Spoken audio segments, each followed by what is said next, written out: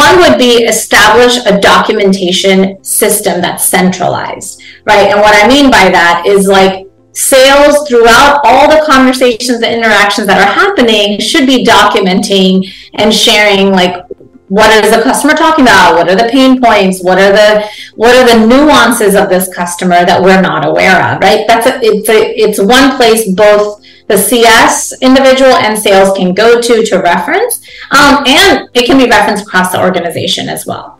So that's one. Number two, I would say really think about, and it's more of a guideline, is having a collaboration meeting cadence between the two teams internally, right? So there's regular communication on both sides.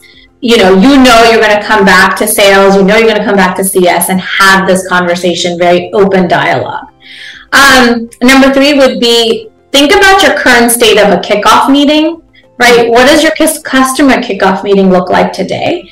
Because if something's not sticking the right way with the customer, then it's worth reevaluating. So looking at the customer kickoff.